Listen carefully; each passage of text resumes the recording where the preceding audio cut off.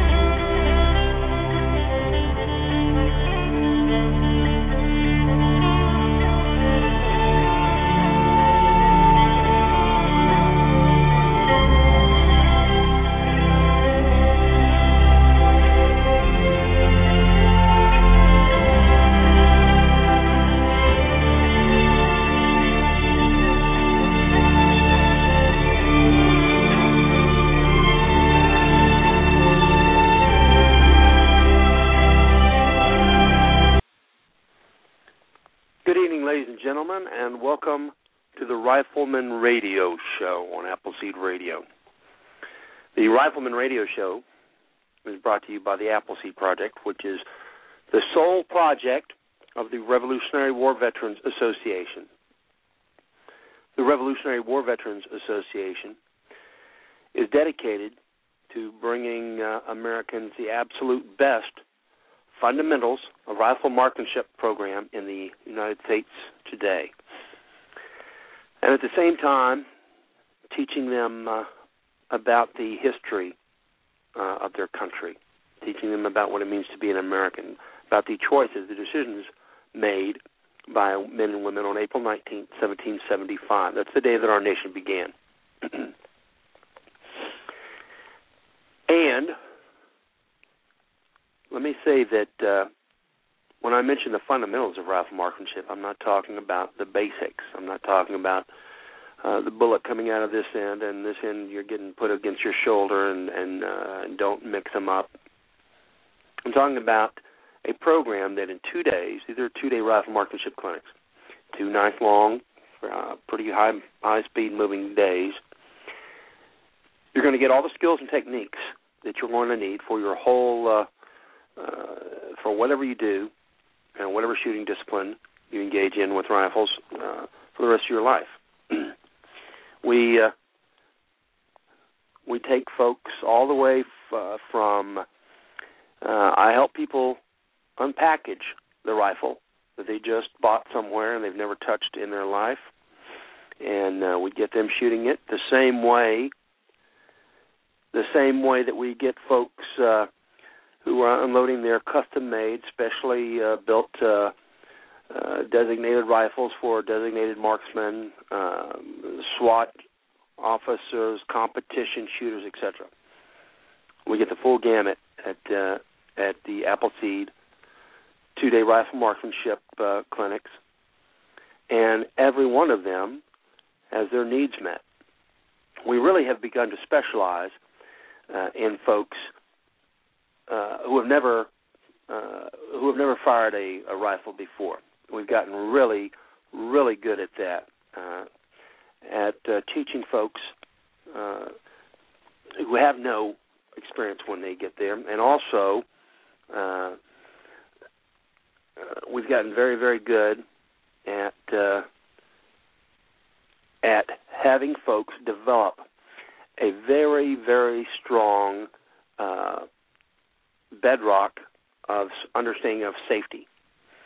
So at the end of the 2-day event, not only will you have improved your rifle marksmanship, but you'll have a really good handle on what it means to safely handle a rifle, how to have a safe rifle when you're handling it, and how to have a safe rifle when it's just sitting there. So we're going to make sure that you understand all the components of safety.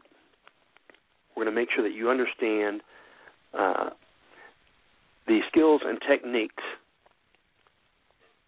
for the fundamentals of rifle marksmanship, and then we're going to do our best to give you a good grasp of the events of April 19th, 1775. So you'll know how our nation began, because that's the date it began on.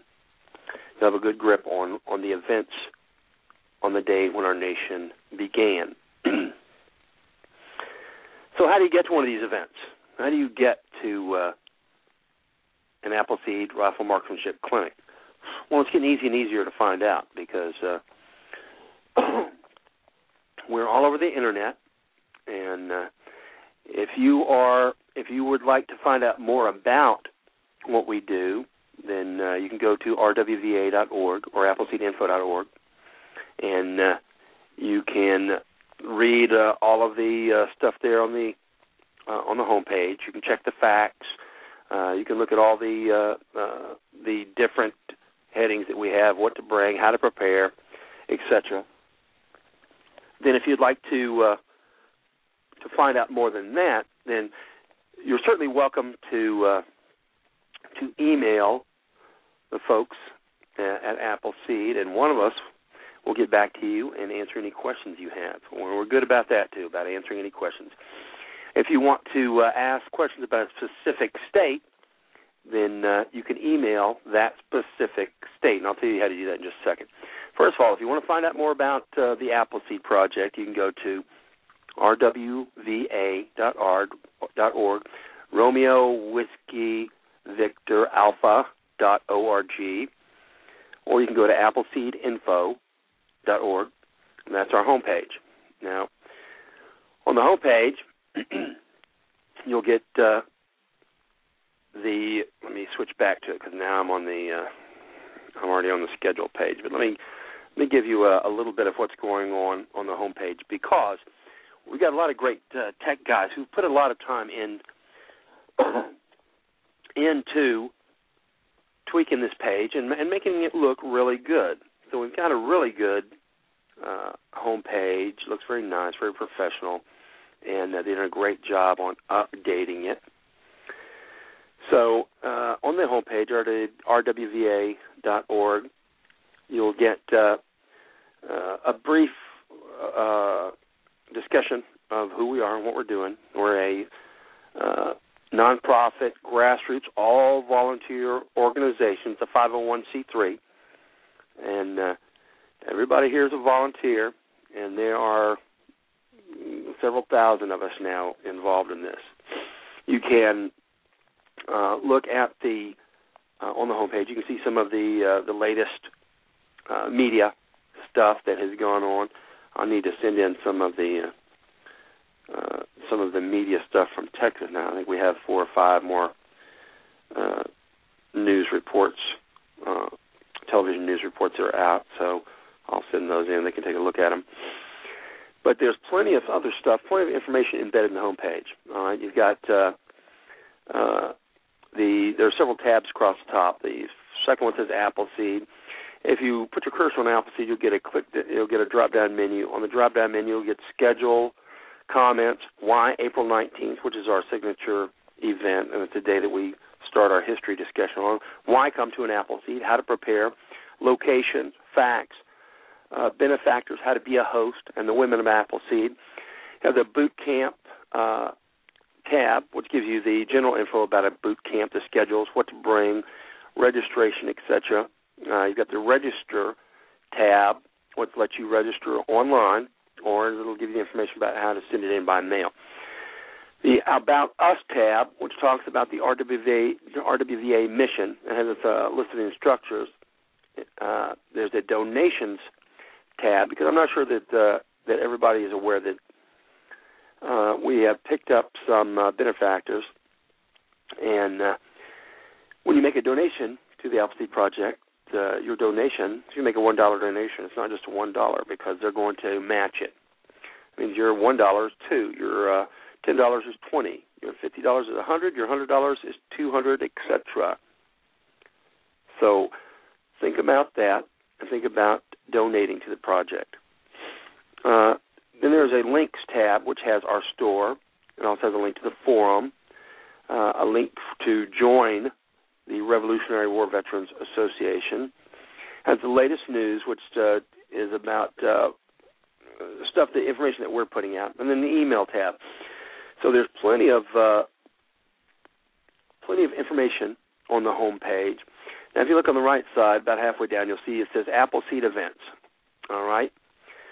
You can click on that, on these states and stuff, and it'll give you a way to find the closest event to you.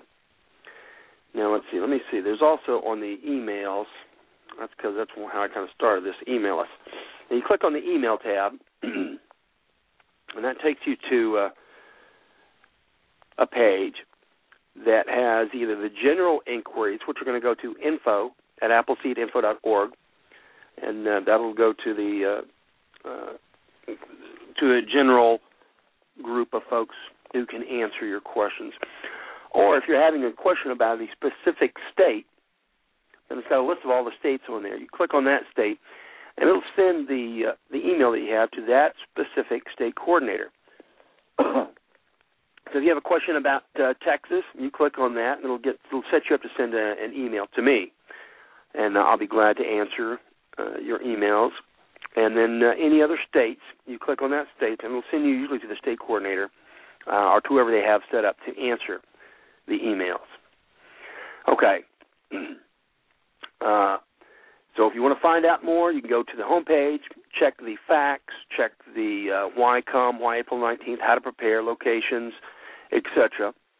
You want some more info, go to email, and you can either ask a question generally to info@appleseedinfo.org, or you can ask one of the specific state folks to answer your question. Now, you've got all your questions answered, and you're ready to go. Okay, how are you going to find out where to go? Well, you go to the Appleseed tab. Put your cursor on that. You get a drop-down menu. On the drop-down menu, the first tab on there says Schedule. Let's click on that. We'll go to the Schedule, and we will get a list of the current upcoming events. Now, before I go to that, I'm going to read you off the list that Hawkhaven sends to me every week. And Hawkhaven, thank you, because you do a great job at things that a lot of people don't want to mess with, which is the admin stuff and the paperwork, keeping track of shoots, and shepherding the state coordinators, regional coordinators, etc. So, Hawk, thank you for the work that you're doing. The admin jobs are generally a fairly thankless job. And listen, we ride our admin folks like free horses. I mean, we ride them in the dirt, and very seldom do we say thank you. We usually say, why isn't something done? Let's go, get going on it. And we do that with a lot of the instructors and stuff too. And a lot of times we need to take a breath and just remember that this is a volunteer organization, and that everybody's doing this because their heart has driven them to do this. They've found it as a calling, and their heart has driven them to do this. Nonetheless, since it is all volunteer, nonprofit, nobody's getting paid for it. I mean, we're having to slice these hours that we're devoting out of hours that would normally go to work or to our families. So we want to make sure that we're telling our folks thank you, because without each and every one of these volunteers, then there would be no Appleseed. It'd be a great idea. There just wouldn't be anybody doing it. So, Hawk, thank you for what you do. You're a good man. There's a good many others. I'll try and keep mentioning them as we go along. There's a good many other folks that are doing a great job every single day at Appleseed. Thanks to every one of you guys, because, as I said, without you, this would be a great idea. Just nothing would be done. All right, so Hawk sends me a PM every week on usually Monday evenings or Tuesday mornings. So let me know what shoots are sold out across the nation on the upcoming weeks and months ahead of us, because the days of just walking on to an Appleseed line with your rifle and dropping down to the firing position and just getting ready to shoot are getting real close to being almost, I'm not going to say history, because you can still do it in a lot of places, because we have developed a lot of locations with a good amount of firing line. But that being said, it doesn't mean that you're guaranteed to get a slot. So you got to make sure that if you're dead set on getting a line of shooting, that you pre-register. All right. And the way you do that is follow the directions that I said earlier. Go to rwva.org. Look at the tabs across the top. Click on Appleseed and then click on Schedule. Because here's what can happen if you don't pre-register. December 4th and 5th weekend, Biloxi, Mississippi, sold out. Fredericksburg, Texas, sold out. Mechanicsville, Virginia, sold out. Colebrook, Connecticut, has one slot left. One slot. So if you're in Colebrook, if you're anywhere in Connecticut or nearby New England, and you were planning to go to the December 4th and 5th shoot there, you better get on the ball and get yourself pre-registered, because there's just that one slot left. The December 11th and 12th Annapolis, Maryland shoot is sold out. All right. That is the sold-out report for the end of, 2010. Those are the events that are sold out so far. And I see another question on here from Hawk about did I see his question. And yes, I did, and I'll answer that question tomorrow. Okay, so you're ready to go to an event, and you go to the scheduled date. Here's what you'll see. You'll see a list of all the events across the nation. Now, if you're not interested in all the events across the nation, right at the top of the column there is a filter. You can put the filter on. It'll filter it out by states. And that means that you can plug in whatever state you're looking at. It'll just show just those events. So if you want to do that, you can fill in your state, hit filter, and it'll just bring up the events in the state that you're looking at. I'm going to read off all the states, all the events across the nation, and this will take us all the way to the end of the year, and then we'll hit a few in the first days of January too. Okay, you guys ready? The weekend of December 4th and 5th starts off in Saugus, California, followed by Lemoore, California, Coarse Gold, California, Colebrook, Connecticut, which I told you earlier just has that one slot left, Pensacola, Florida, Eureka, Kansas on Saturday, December 4th is a one-day event. That is one of the new things that we're trying here is having some one-day events, and there's a couple of reasons for this. A lot of times folks would like to come to an event or would like to host one, but they can't give us the full weekend. So if we can get them to give us one day, then we'll do that. We'll pare it down to a one-day event. Eureka, Kansas on Saturday, December 4th is one of those. That same weekend of the 4th and 5th is Cynthiana, Kentucky, Columbia, Maine, Humansville, Missouri, Biloxi, Mississippi, Roswell, New Mexico, Miamisburg, Ohio, Smithville, Texas. I'll be there this coming weekend for the initial event there in Smithville. And listen, that's less than a rock throw away from Crawford. So maybe we can talk some of the folks in Crawford coming to this one. Okay, Athens, Texas, December 4th and 5th. Fredericksburg, Texas. Mechanicsville, Virginia. La Crosse, Wisconsin.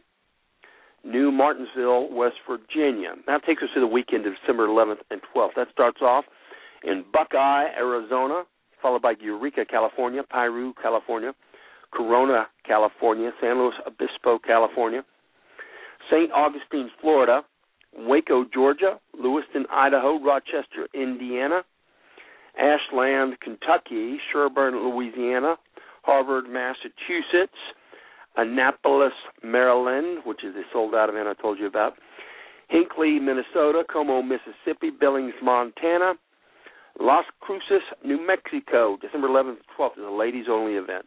I've explained this to you guys before. Some of the events, we've tried this a couple of times before, and it seems to work out well. We occasionally have events which are ladies-only, and this is going to be one of those, Las Cruces, New Mexico, December 11th and 12th.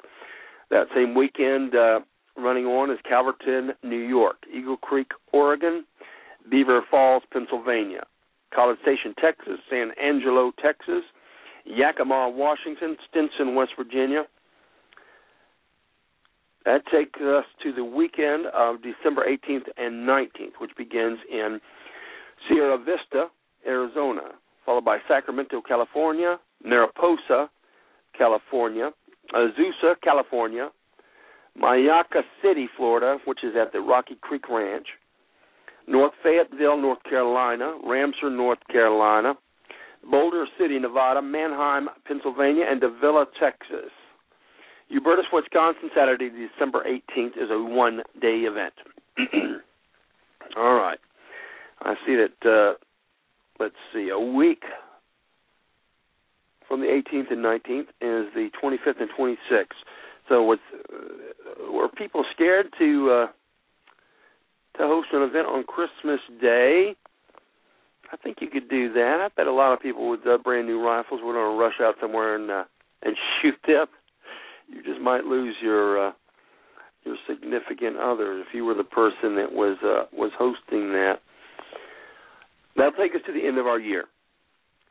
That will be the end of 2010, another year in the bag for Appleseed, which will bring us to January of 2011. Now, this is just a partial list so far because we still have events coming in. So if I read you the list of on January, and it seems like it's a little skinny, no worries, my friend, because it's going to fill out faster and faster and faster. And please remember, folks, to get your events in as soon as possible so that we have them on the schedule and folks can begin registering all the instructors. Remember, you can get yourselves signed up for these, etc. All right, the first weekend is going to be the January 8th and 9th weekend. And that's going to begin in Piru, California, followed by Coeur d'Alene, Idaho. Indianapolis, Indiana is the one-day, Saturday, January the 8th. Annapolis, Maryland. Listen, all these were sold out all the way up to January. So if you're in Maryland and you'd like to make an Appleseed event, this is going to be your first chance from the last 4 months. So you better get your names in there and get your place on the line in Annapolis. That same weekend of the 8th and the 9th, Las Vegas, Nevada, Dallas, Fort Worth, that's the Quail Creek Range in DFW, Stinson, West Virginia. And that takes us to the weekend of January 15th and 16th, which begins in Corona, California, followed by Sacramento, California, Rainbow, California, New Smyrna Beach, Florida, Alamogordo, New Mexico, Manheim, Pennsylvania. That takes us to the January 22nd, 23rd weekend, which begins in Gunnison, Colorado. This is the Lost Canyon Range, followed by Augusta, Georgia, Lewiston, Idaho, Pelham, New Hampshire, St. George, Utah, on Saturday, January 22nd. It's a one-day shoot. Castro Valley, California, starts off the January 29th and 30th weekend, followed by Dulzura, California, Lebanon, Connecticut, Calverton, New York, and El Paso, Texas.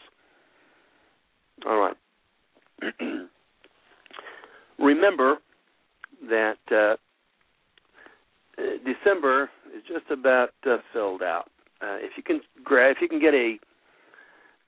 can squeeze another shoot into the December 18th and 19th weekend, by all means do so. But you'll have to do in the next couple of days to make sure it gets there in time for it to get on the schedule and to do promotions and stuff for it. Really, for all intents and purposes,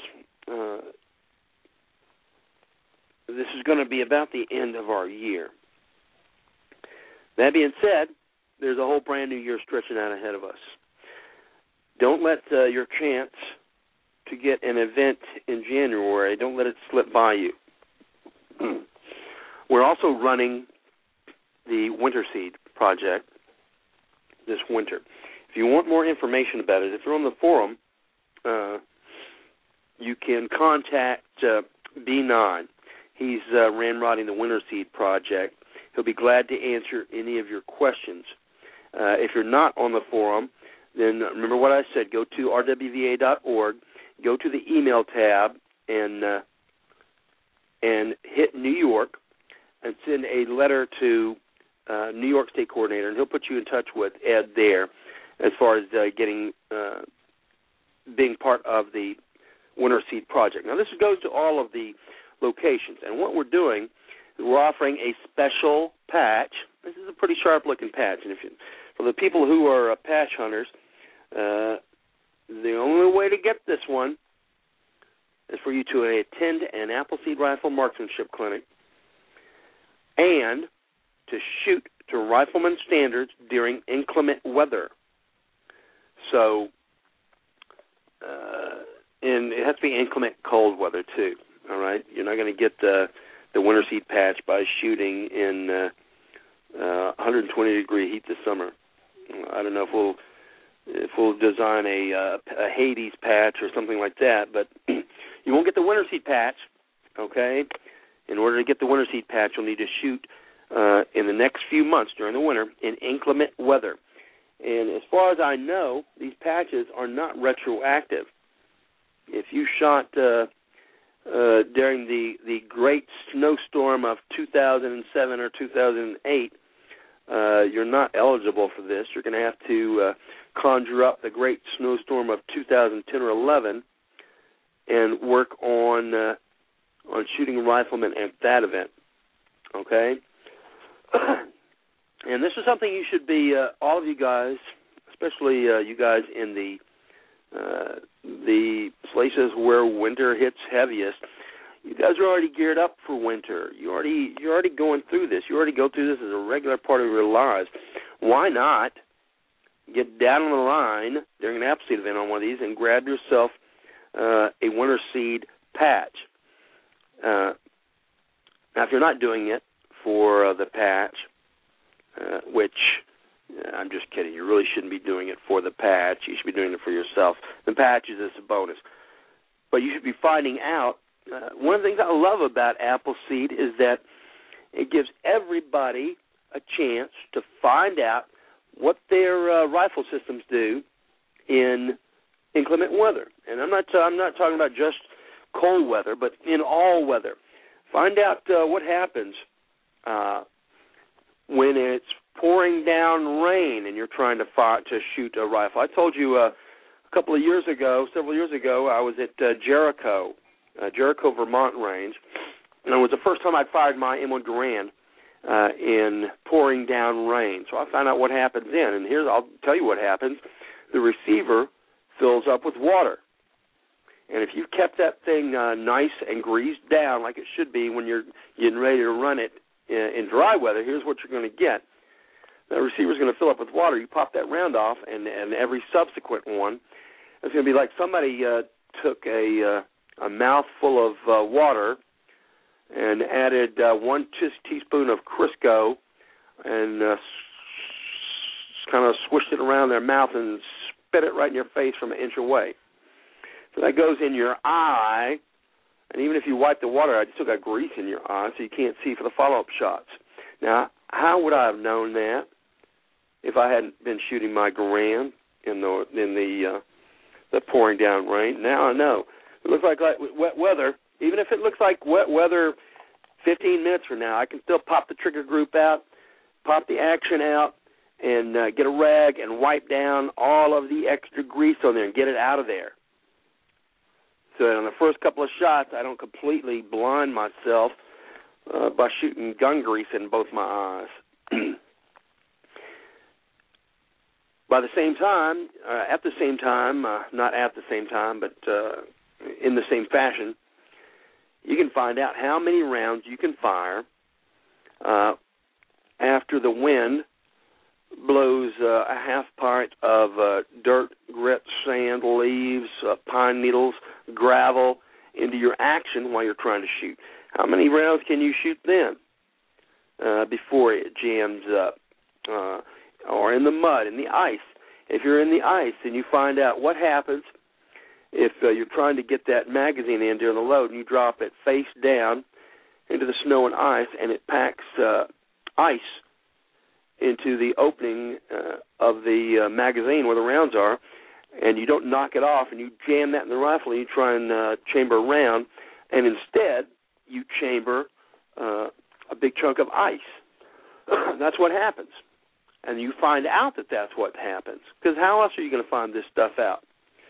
I imagine you could try and read through volumes of people talking about shooting trivia, but you're not going to find out what happens to your specific rifle, because how often are you going to go on a weekend, are you going to say to your buddy, hey, listen, let's go to the range this weekend. Let's stay there for 2 days, and let's stay there for 10 hours both days. And when it starts pouring down rain, let's don't go home or get under cover. Let's lay down in the mud and shoot. What do you think about that? And your buddy's just going to look at you and go, man, you have some problems.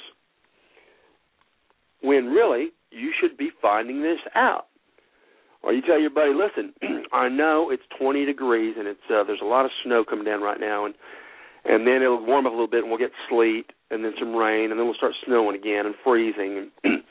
But despite all that, let's go to the range this weekend and let's lay down in the snow with our rifles and let's shoot about 400 or 500 rounds in the snow and ice over the 2 days. And let's see how our rifles do. And more important than that, I think finding out what your rifles does is good. It's one thing. But here's the more important thing you're going to find out. What do you do? How do you act? How do you handle it? Can you lay down in the cold water, in the mud, and still concentrate on your shooting? Can you lay down in the cold and be shivering and stop that shivering just for a second while you're within the rifleman's bubble and make the shot? Can you do that? And how do you know if you can or you can't if you don't do it? So the best thing for you to do is go to a Appleseed rifle marksmanship event and find out. All right, we're going to get started in a minute with the Battle of Oriskany, the second part. I got you guys started on the first part last weekend, but before I do that, I want to bring on my buddy Sam D from New Mexico, so that he can give me a hand here. Sam, welcome to the show. Thank you, Scout. Glad to be here again. Man, you are getting better and better. I didn't hear anything, but I know that just seconds ago you clicked the off switch on that chainsaw or the table saw or the electric drill or something so it wouldn't be interfering with the show, and I thank you for that. How are things going in New Mexico? You guys getting ready to qualify some folks under the winter seed patch? Well, if they really want it, we can do that, but we're more into getting people out there and teaching them history and how to shoot. I don't care if the patch has got icicles or if it's pink, or as one feller on the chat suggested, a zombie, but we're going to get out there and we're going to have some good fun, do some shooting, do some history. Right, and that is the most important part. I plug the patch just because because it's something to plug. But I got no grief with that. That's not issue, Scout. Yeah, we're going to do it. Part, whether it's the most cold important or not. part is like I said, is finding out what your rifle system does. Finding out how it works in the rain and the sand and the dust and the heat, and then of course the most important part, which is finding out what you do. How do you handle that? How do you do it? Because I'm always amazed, and I've talked to you about this before, and I know that you've experienced the exact same thing, and that is I'm always amazed at the folks that when it does start raining and it is muddy, and I've been to several different places that did not have the best rainy day facilities. And I'm always amazed at how the people, without questions, they get down in the mud and start shooting. And we're not talking about, and listen, guys, if you're not familiar with the program, if you haven't been to an Appleseed event, I don't want you to think that we're talking about 20 or 30 battle-hardened Iraqi veterans who are on the line, on leave from their duties, and have come here to show us how hardcore they are. I'm talking about mom and pop and kids and nurses, computer technicians, nuclear scientists, on and on, folks that get down into the mud. And last year we had a new range at College Station. It had some design issues, which meant that when it started raining, the water backed up in the ditches and ran all the way up to the firing line. So from the waist to your feet, the bottom half of your body was laying in like 6 inches of water. And that they did it. They got down and they shot. The same thing with a coal. I've seen folks out there just shivering, but they won't leave the line. They're not going to abandon the line. They're going to continue shooting until they have learned the skills and techniques. And that's what Appleseed's about. That's fact. And you got some fine people out there in all kind of weather, rain, mud, snow. They're out there. Just regular old people wanting to learn. You can't ask for a better bunch. How's the weather so far there in New Mexico? Have you guys? Is it starting to look like winter yet? It's well into winter. It was 17 here last night, cold and clear. I think the high was 37 or 38 today.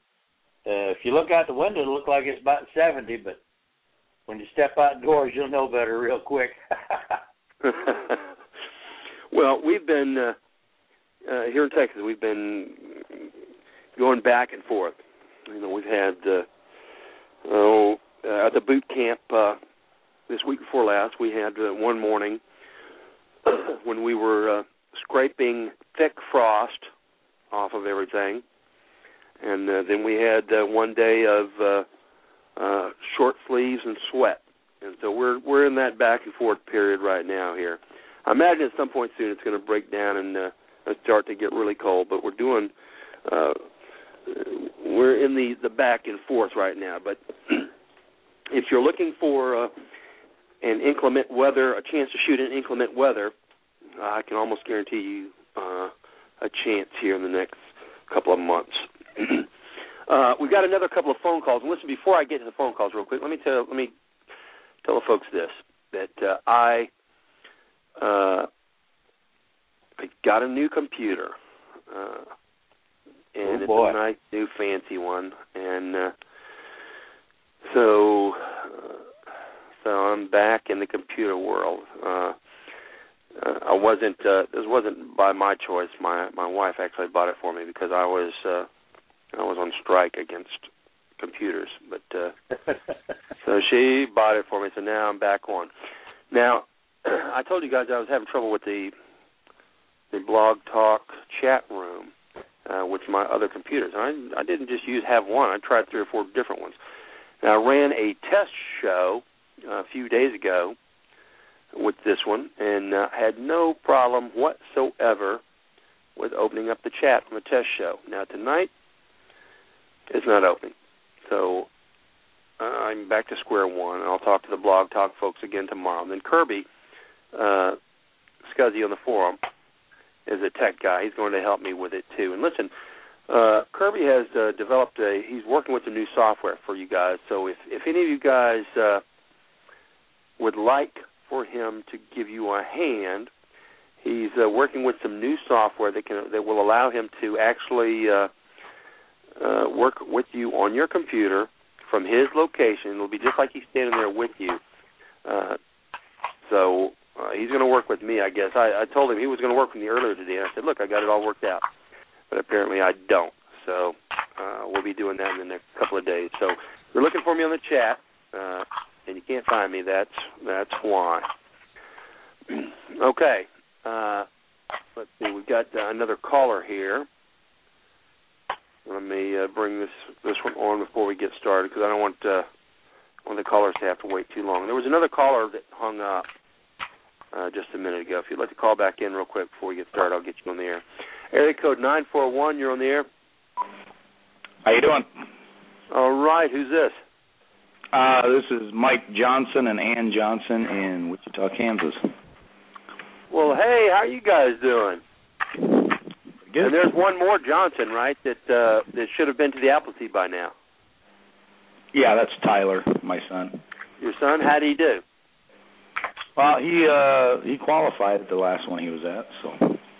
Well, good job. How are you guys doing this evening? What do you got? Well, we're just chiming in. We're going to be going to the Winter Seed on December 4th. That'll be my first Appleseed event, and, of course, a one-day event. And I asked my wife, the instructor in training, what are the odds that I could qualify, and at a one-day deal. And she says, I don't know if it's ever been done. I don't know. So, but she's been cool. Yeah, listen, it's been done. It just usually hasn't been done by a guy. I'm looking forward to it then. But she's been coaching me, so my left arm's pretty well numbed up, and and all that. But looking forward to it. All the stuff that the way it works in Appleseed Rifle Marksmanship event, you've got the 2-day clinics, and what we do is and I'm not telling you this because you know this, Mike, but I'm telling everybody else since you brought it up, that on Saturday, which is the day you want to come to, if you're going to pick one of 2 days, pick Saturday, because that's the day that when we introduce all the techniques, do all the demonstrations and stuff like that. We can get you going on Sunday, but it's going to be a lot harder. Sunday is more of a refresher. But on Saturday, what we'll do is you'll start off the day, you'll get the safety briefing, the line commands, some history, and then you'll start shooting with the red coat, and then you'll go into the shooting demonstration phase. And this is all done at the 25-meter distance. The reason it's done at 25 meters is because it gives us a chance to get instant feedback on it. We could teach you at 100, 200, 300, 400 meters, but then you'd have to walk down to that 400-meter target every single time to check it. Sure. So the best thing to do is we'll start off at the 25-meter, and then you'll get all the instruction there at the 25-meter on Saturday. That gives you a chance to go down, check the targets, come back, use that data for your next round. And we'll teach you the sling use, how to build a proper shooting position, how to determine your natural point of aim and shift it on the target, and then how to execute this shot by the 6 steps and all the components of each of those phases you'll learn. And then you'll start practicing them. And then hopefully by the end of the day, you'll get a chance to shoot an AQT. Now, the Appleseed Project is not a competition. You don't come here and you don't compete against each other and get a trophy. The only person you're competing against is yourself. Nonetheless, we still need a way to determine if the instruction that we're giving you, if it's taking hold, and that's what we use the AQT for. It's a diagnostic tool. We're going to look at the targets that you're shooting and see if you're getting a grip on the instructions.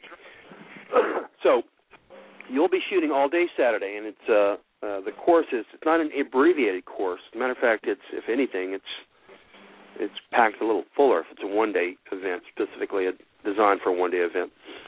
And depending on your shooting experience, there should be no reason you shouldn't be able to bring yourself all the way up to rifleman standards of shooting and get a patch on that day. I'm not going to tell you that it's a normal occurrence either, though.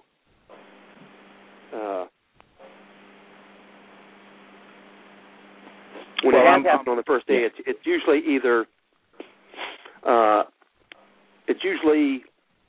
a very experienced shooter, and by very experienced, I'm not talking about a hunter or something like somebody that goes hunting every year, or somebody that goes out on the weekends and shoots cans. I'm talking about NRA, high-power type guys, stuff like that, because they already have a good amount of this instruction. They've just never been given it formally. Now, I have seen women shoot rifleman standards on the first day several times, and I told you this before last time we were talking, that the reason is that usually guys come to the events and they say, okay, I know what to do. I'm shooting. I know how to do this. I'll listen to you, but I'm only going to listen with part of one ear because I already know how to shoot. Yeah. And women, they come and they say, good grief, I don't know anything about what I'm doing, so I better listen. And they'll listen, and they put the skills and techniques that we give them to good use, and voila, it works. So I think that you'll do a great job, because it sounds like you said that she's having you shooting. More important than shooting live rounds, though, is going to be the amount of time you spend dry firing. And, well, that's what we've been doing down in the basement. So, what do you have? What do you got set up? We've got one of the. Is it a 10-foot AQT? So you set it up at 10 feet. It's a miniature AQT, I guess, so it simulates the larger distances, but it's a lot smaller. So we've been doing dry firing down there. So I'm having a little trouble with my sitting stance, though, due to the beer belly that I've been working on for a while. Other than that, it's going pretty well. Well, that's normal, too. And that's normal for a lot of people. And you don't have to just have a beer belly, but a beer belly accentuates it. A lot of us, when we get a little bit older, we pack on a few pounds. And what happens is that when you get into the sitting position, you've arched your body. And when you arch your body, you now force the organs in the lower part of your stomach. You force them up into the area that is normally occupied or needed for use by the diaphragm. So now when you try and breathe, that area where your diaphragm would normally contract and expand is now taken up by your organs. So it's hard to breathe in that position. But there's a couple of things you can do to help you through that. One of the things you can do is when you get into your prep period, your prep period should be used for two things. Not for two things. It should be used for what it says. It's preparation. And during your prep period, you do the actual rehearsal of the stage you're going to shoot. So you're going to shoot the stage 2, which is standing to sitting. You don't just get in your sitting position and start adjusting your sling and stuff and looking at the target. Go through it just like you would a rehearsal for anything else. You use the preparation period as the rehearsal for the stage you're going to shoot. So you actually start in the standing, get down to the seated, and do that several times so that you are able to do it in a safe, fluid motion, making sure that you're keeping control, positive control of your muzzle. And the thing you do before that is once you're getting ready to go into stage 2, especially once you're in the prep, start over-breathing. And what that means is you're going to take in a lot of deep breaths. You're going to breathe extra. Not to the point of hyperventilation, where you start seeing the twirlies around the edges of your eyes, and then you pass out. All right, you want to go that far. You want to stop right before you get to that, but you want to overbreathe. That means you're taking in a lot of oxygen, so that oxygen, you can have your oxygenated blood when you go into this stage, because you don't want to be thinking about getting air in this stage. You want to think about shooting. So what you're doing is you're prepping your body as you're going into the prep period. You're rehearsing through it. You're starting to shut and lock the doors down so that you're moving into the rifleman's bubble, and you're over-breathing. So you're starting your over-breathing so that whenever you get down in that position, your diaphragm is limited. You have an excess amount of oxygen in your blood than you normally would have to help sustain you. And then, instead of trying to take in a deep breath, you're going to pant like a dog. So instead of breathe in, breathe out, take the shot, you're going to pant a little bit and then get to your pause and take the shot. And that'll help you get through the lack of air or the lack of the ability to take in the air in that position. And then make sure that you stick to your cadence. Stick to the rifleman's cadence. You're going to breathe in, breathe out, take the shot, and you're going to stay on that cadence. And you're going to keep your focus on making the shot. So during your prep, you're going to start over-breathing. You're going to start locking down the doors for the rifleman bubble, and at the same time, you're going to rehearse. You're going to actually rehearse the full second stage. Start standing, go to seated. Get into the seated, pantomime, putting in your magazine, working the action, taking the safety off, getting your NPOA, and taking that first shot. And listen, the reason you're rehearsing it is so that you do it in the actual course of fire. Because you can tell people over and over what they're supposed to do, but if they haven't rehearsed it, then they're going to get a little bit harried or anxious, and they're going to forget some of this stuff. And I'm telling you, if you don't work the action, if you don't take the safety off, the rifle is not going to fire. So you have to make sure that you do those things, and the way to make sure that you know that you're going to do them is to rehearse it. Then once you've gotten your NPOA, you take those 2 shots, because the stage 2 has a mag prep of 2 and 8, but a course of fire of 5 and 5. That means that after you fire those 2 shots, don't try and get a third shot out of that 2-round mag. Drop the mag, new mag in, chamber a round, fire 3 rounds at the first target, and then switch your NPOA by shifting your body to the second target and expend the remaining 5 rounds into that target. Now, to make sure that you're going to do this, you need to rehearse it. It's no different than if I gave you a script and say, okay, we're going to do the 12 Days of Christmas or Scrooge or something like that. Here's the script. Okay, give me the script back. Now start doing the play. You're not going to know how to do the play because you haven't rehearsed it. So you have to make sure that you use your prep period. I see a lot of folks in prep that just they sit down or they look or they talk or they start jacking with something on their rifle or something, and they're not using it for what it's supposed to be, which is preparation for the coming stage of or coming course of fire. So make sure that you're doing that, and you can do that in your home. You can do the prep. Getting to the position, etc. You can do that over and over, and you're down in your basement, and then rehearsing through the course of fire, making sure that when you get it out there on the Appleseed line and you start shooting it, that it's no longer you're no longer questioning about what you have to do, because everything is going to be done by muscle memory. You're going to know what to do, so that will help you.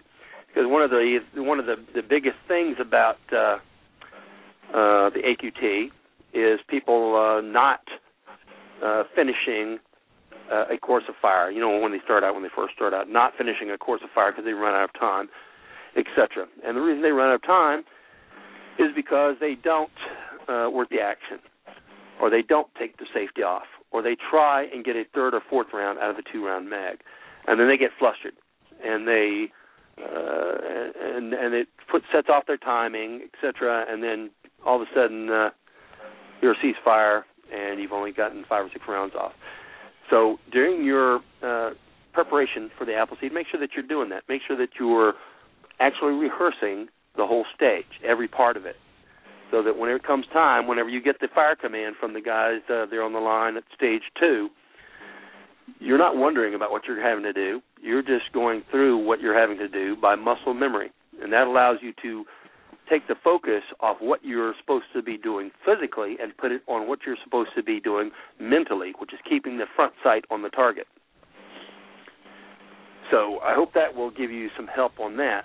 As far as the breathing, like I said, you'll just need to try to make sure that you're over-breathing in the prep period for that. And this works on every stage, not just on stage 2. This will work in stage 1, in the standing position. The same thing. A lot of folks, as much as I try and discourage them from it, they'll start shooting in stage 1 and they won't let the rifle down. And on top of that, I'll look at them. They'll be holding their breath. They'll be holding their breath all the way through stage 1. That means for some people, they're trying to hold their breath for 2 minutes. I'm telling you, a lot of these people are not Olympic swimmers. So they're going to run out of air. Make sure that you are in your preparation period for the stages that you're doing deep breathing, and that'll do 2 things. One, it'll help to steady you and calm you down because you're flooding your blood with oxygen, which has a calming effect. 2, it'll give you the extra oxygen you'll need during that course of fire. So make sure that you're using the overbreathing in all of the stages. So you guys are going to be going at the 18th and 19th? No, the 4th, the one day. Oh, this coming weekend. That's right. All right. And this will be the whole family? Not sure yet. I'm not sure what the status is of my son right now. He's volunteered to be an instructor in training, but he's got some other obligations that he needs to take care of as well. But it's possible that we might all 3 be there, and I'm not sure how many of us will be shooting and how many of us will be learning the instructor trade. So, but it's a good chance that we'll all be going, and so that's something we're looking forward to. Well, good. And listen, another thing I want to say is, because Mike just brought this up, is that when you're saying, I don't know if he's going to be instructing or shooting, whenever you go to an event, if there's an opportunity for you as an instructor to get down on the line and shoot, you should be doing that. You should be getting down on the line and shooting, because that does 2 things. One, it keeps your shooting skills current, and they need to be current. They need to be up to snuff, because here's why. You can teach another person to shoot even without ever shooting. You know, they did it. They did it in World War II. They did it in World War I, etc. Because they had to train a lot of guys to shoot all at once, but they didn't have a whole lot of rifle marksmanship instructors. So a lot of guys read the books, and then the guys got out there and they taught them. And that's what those guys took to war with them, were the skills and techniques taught to them by somebody who hadn't been shooting. Now, so you can do that. But listen, it works a lot better if you have been shooting sometime in the last couple of weeks, because that makes you understand what the shooters that you are trying to instruct, what they're going through, what happens, how holding your arm under the rifle helps, how keeping your trigger knee pulled up helps, how breathing right helps. It lets you understand the importance of this. It also lets you understand a lot better about how to diagnose with talking targets, etc. Because as an instructor, you're going to be looking at the folks on the line. You're going to be looking at their bodies, seeing what they're doing. Do they have the correct body position? Are they holding the trigger back? Are they dragging wood? Are they jerking the trigger? Are they blinking during the shot? Are they shooting at their respiratory pause, etc.? Are they doing that? You can learn some of that by watching them while they're on the line, and then you go down to the target line and you match up what you saw them doing with what their target says, where the impact of the rounds on the target show. But you're never going to be as good as they are at diagnosing their targets, and that means that what you're trying to do is you're trying to learn what your body is doing, you as the shooter/instructor, and then what the attendees are trying to learn is the same thing. They're trying to learn what you're wanting them to learn. You're wanting them to match up what they did on the line with the results down at the target, because only they know if they were shooting in rifleman's cadence, if they were shooting at the right place in their breathing cycle, if they had their eyes open, etc. Some of this stuff only they are going to know. All right, so you're going to have to get them to understand how to match up what they're doing on the line with the holes in the paper at the target line, and by getting down and shooting on a regular basis, you're going to be able to better relay this instruction to them. All right? So try and keep your skills as current as possible. If you get to an event, you got some extra instructors, try and get some time on the line yourself. You don't have to be there all day, but try and get some time on the line yourself as often as possible, because as everybody knows who's an instructor, that once you take the hat and you start instructing, it gets a lot harder to find time to shoot, because you're giving up that 1 weekend a month that normally you might be shooting at, and now you're instructing.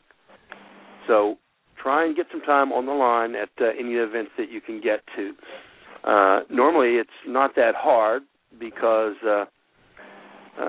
you can shoot some of the stages very easily, even if you are an RSO, because you're just going to be an RSO just from the ceasefire command to the line is clear, the line is clear.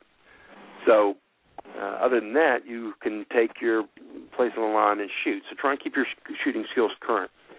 All right, Mike, did you have anything else you want to put out? No, I'm good, but I really appreciate the advice, and just wish me luck. Listen, you don't need luck, all right, because we're going to give you skill, which is hands down better over luck, right? Right on. All right, listen, I'm not going to hang up on you. You can continue to listen if you want, and by phone, or if you want to hang up, you can. But I'll tell everybody else, if you'd like to call in, the number is 347-308-8790. Sam, are you on the chat room? I am, Scout. Okay, if somebody calls in and or if somebody on there says, hey, I want to call in and I want to get on the air, then make sure that you give me a heads up on that, because, like I said, I can't see the chat still. And I'll try and take the calls in just a minute, though. I'm going to start with the last part of the Battle of Oriskany. So if somebody wants to call in, you can call in at 347-308-8790. We'll try and get you on the air as quickly as possible. But in just a minute, I'm going to start with the second half of the Battle of Oriskany, and I probably won't take any calls during that until after that. So if you want to call in, try and make it in the next couple of minutes, and we'll get you on the air.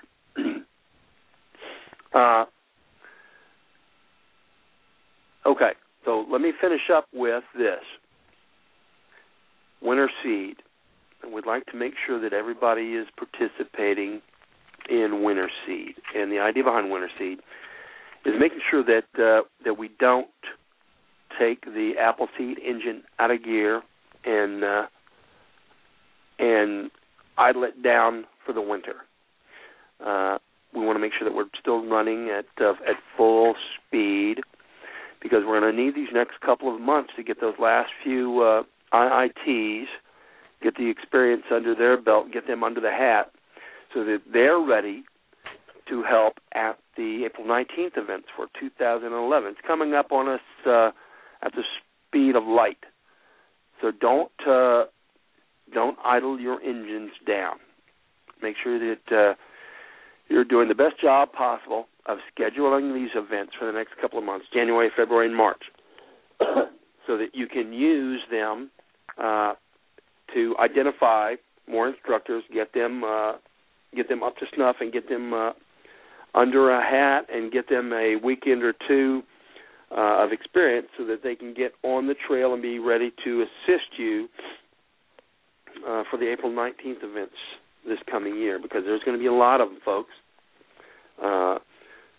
Last year was 100, and, we double every year. So this year, I imagine, we're going to try and get 200. So that's a lot of instructors for a lot of events. We're going to need every moment we can. So use this time to get ready for that. Also, when folks first come to an event, they're the most ready to come to another one within the next 30 to 60 days after they come to that first event. We want the line filled on April 19th. So how's the best way to do it? Have events, have as many events as you can in February and March. That way you round up the folks in February and March and say, look, guys, you like this? You want to come back to another one? Come back to the April 19th weekend and get on the line then. So we want to use this to get instructors ready, to keep the program running at a high speed, and to help get the word out for the upcoming year for the April 19th event. All right, let's take another caller real quick. Area code 360, you're on the air. Hey, Scout, how you doing? Good. Who's this? Wheeler. Hey, Wheeler. Yeah. Welcome to the show. It's been a while. Yeah, it has. Now, didn't you try and call last week or week before about something? No. It could have been somebody else from out here, though. Okay. Well, what do you got? I just called to say that we still got 12 spots on the line at Eagle Creek, Oregon. That's about 20 miles from Portland. Anybody out here in the West wants to get down to a shoot, they got on the weekend of the 11th and 12th, they got the Eagle Creek shoot, or they get out to Yakima, they got a Yakima shoot. Or if they're on the other side, they get out to Coeur d'Alene, they got a Coeur d'Alene, Idaho shoot. And listen, that's Oregon in December, which means they got a pretty likely event of qualifying for a winter seed patch, right? Well, traditionally, I've only been in the program since 2008, and in December 2008, we had snow on the line at Wade's DAR in Castle Rock, about 50 miles or 60 miles from the shoot in Eagle Creek. Again, in 2009, we had the same. We had snow and freezing rain. I think both of those would get you that fancy patch. Yeah, I wouldn't want to have just snow. I wouldn't want to have just snow without freezing rain. Yeah, it's not quite the same. If you get down in the mud, it only has about an inch of snow on top of it, but then you get the freezing rain to kind of stick everything together. Then it makes it good and miserable for a nice, good shoot. That's what I'm talking about. And you can have, the freezing rain. That would allow you to lay those rifles down, uncovered, get some freezing rain into those actions and have it freeze up so that you got to kind of pound it a little bit to work that action. Right, and then you want to get right with that rifleman's cadence so it doesn't freeze up between shots. You're sitting there trying to get all perfect. Just don't mess with getting perfect. Just get your rifleman's cadence going, keep that barrel warm, and keep your action all nice and warmed up so it doesn't freeze on you, and you get right through it. It's easy. It's really a piece of cake. There you go. Yeah, and you know what? The rifleman's bubble is awfully important during these winter seeds. That's where where the only thing that you're thinking about when you're in the rifleman's bubble is the shot you're about to fire. That means that nothing else in your universe at that moment matters. You're going to be making sure that you have the proper shooting position, that you've determined your natural point of aim, and that you're executing the shot by the 6 steps. You're firing within the rifleman's cadence. You're keeping your eye focused on your front sight and your mind focused on keeping that front sight on the target. And that's all you're thinking about. Doesn't matter how many rounds you've shot previously in your life. I don't care if you fired a round 5 seconds ago and it went to the dirt 3 feet in front of you. It's meaningless. The ice that's forming in your mustache is meaningless. The only thing that matters to you in your universe is the round you're about to fire. And that'll keep you nice and warm. That'll keep you not thinking about it. One piece of advice I'd give to everybody is forget that last shot. There's nothing you can do about it. Shoot down the pipe and then the dirt. Move on. Exactly. You're never gonna fix any shot you've ever made in your life in any way or any fashion. The only thing you can do is fix the next shot. That's the only thing you can do in your life, and that goes for your whole life. You're never going to fix anything that has already happened. The only thing you're going to be able to have any effect on is what is about to happen in your life. Now, JB, I think I told you guys last week during the boot camp, JB gave me some great advice that he'd garnered from another boot camp, and I'll find out who told him so I can give the proper credit to it. But the advice he was given is a rifleman only has to do the next right thing. That's all you got to do. To live your life as a rifleman, all you have to do is the next right thing. And I thought that was pretty simple, pretty stunning, and worthwhile advice. Yeah. Can't tell you how many times I've seen people on stage 2 and 3, the time stages where things go pretty quick. They're sitting there looking through a scope trying to figure out where the last shot went. They got no time for that. No time. It don't make a difference anyway. Exactly. Or have somebody shoot around and I'll see them. They can with the scope. They can see that they probably didn't hit where they wanted to, and you'll see them tensing up and cursing under their breath. And if I'm close by, I always lean down and say, do you think that's helping you? Do you think that cursing about that last round is helping you with the next round? The only thing that's going to help you is to know that the only thing in that 50 seconds of your life, the only thing that matters is a round you're about to fire. That's the only thing that matters in your whole life, in your whole universe. I don't care what else is happening in your life.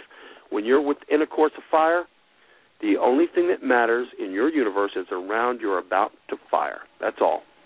That's right. You gave another piece of good advice here a while ago when you were talking to the previous caller here. You told him to practice manipulating the rifle. I've seen so many people that miss out on the second and third stage that don't get the score that they want on that. Would have taken them to rifleman, but they'll put the hammer down on an empty chamber after that first 2 shots. They won't think about the mag change until they come up click empty. That'll cost you a couple seconds, and then there's a cognizant dissonance they go through, and it's like, what happened? And then they have to go, now I have to mag change. And it should be automatic. You should fire 2 shots and be dumping the magazine, get right into that next one. Let's go.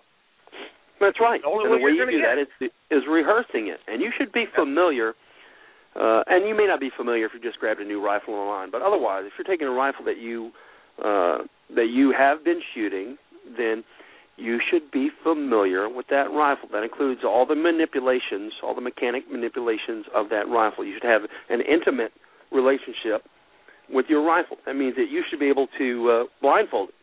You should be able to pick up a magazine, put it in correctly, and work the action, and just by the feel of it, know if it's on safe or not, know how to get the magazine out. You should be able to reach down and touch that magazine, and just by touching it, understand the orientation of the magazine so that you can get it into the rifle correctly and in a rapid fashion. If you're using a 10-22, then you know when you touch that magazine, you're feeling for that little teat on there with your thumb, and you know how it's oriented, and it can go in there without you looking at it. That way you don't have to take your eyes off of the target. You shouldn't be looking around at things whenever you're in any of the stages, but you certainly shouldn't be in 2 and 3. You should be having your eye on the target so you don't have to reacquire it, because if you take your eye off that target, when it comes back up, are you on the right target? Because if you don't have your natural point of aim, you may not be on the right target. So you're going to waste all those rounds shooting on somebody else's target, and that's not going to make them friendly. So you should be able to look at the target. That don't give them any extra points to shoot somebody else's target. Right.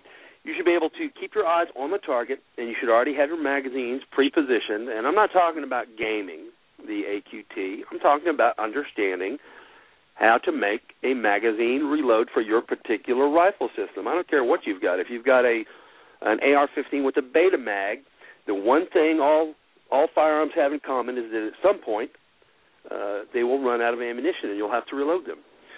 So knowing where your magazine is and knowing how to orient it correctly and get it into your rifle is an important part of shooting.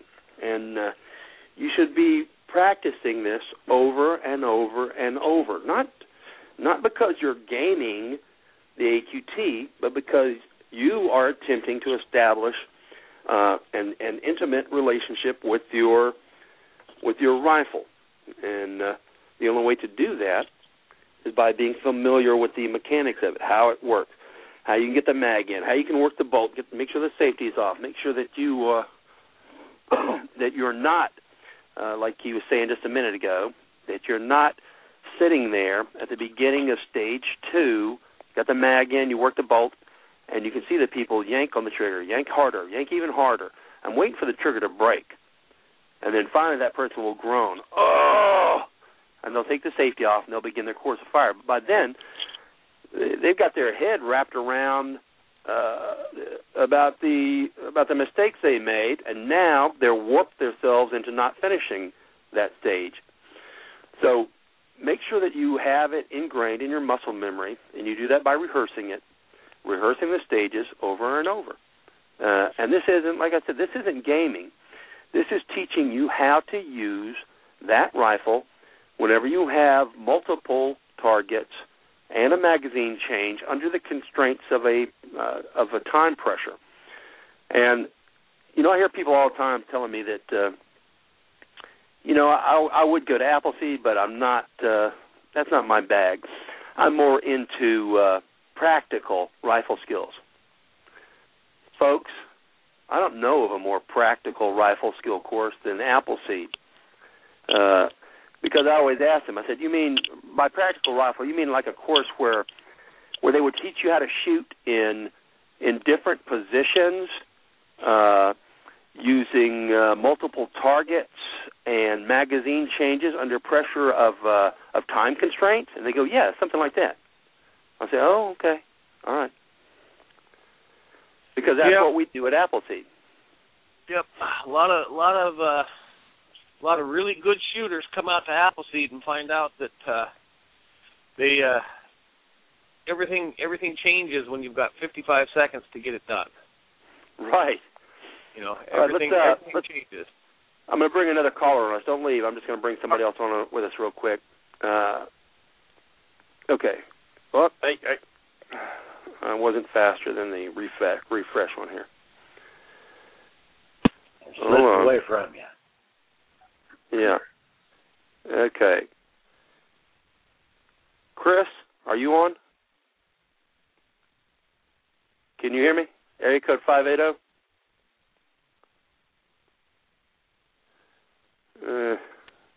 The switchboard page is acting kind of hinky.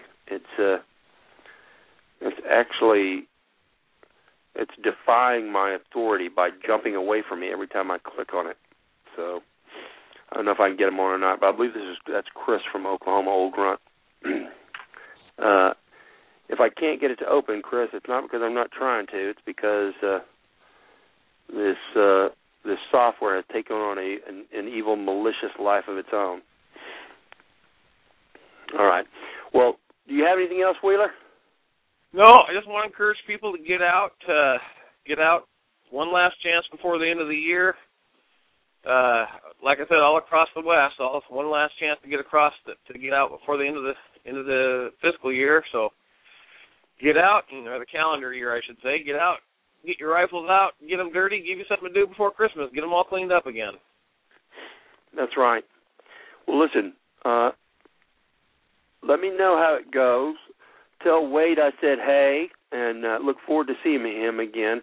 He was one of the early attendees at here in Davila, and I haven't seen him in quite a while, but you tell him I said hey, and we will see you guys on the trail.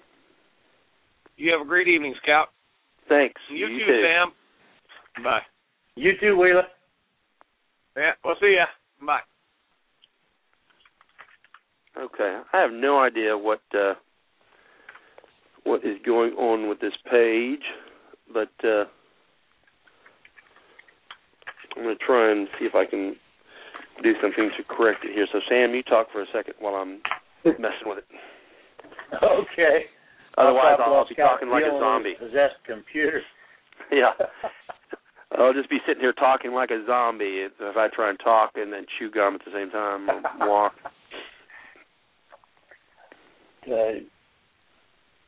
we were on the board here showing a little bit about wind, and I went out and shot a match with the local group last weekend just to be doing it, and had a lot of fun. And we all enjoyed it. And if you look at some of those pictures on there from last April of Wismar, that's about what the conditions were at our range last weekend. And you can go out and play in the dust and get down in prone, get in your bubble, and wake up when you're done underneath a pile of sand if you're not careful. Well, you get out and shoot in those adverse conditions, it'll show. I've looked at the pictures for years now of the New Mexico shoots. I still haven't been to one. I went out there for an IBC a couple of years ago when we all stayed at Todd Glock and Bluefeather's house, and that reminds me. I wanted to give them a plug. Scuzzy's on the phone waiting for you to pick up, Scout.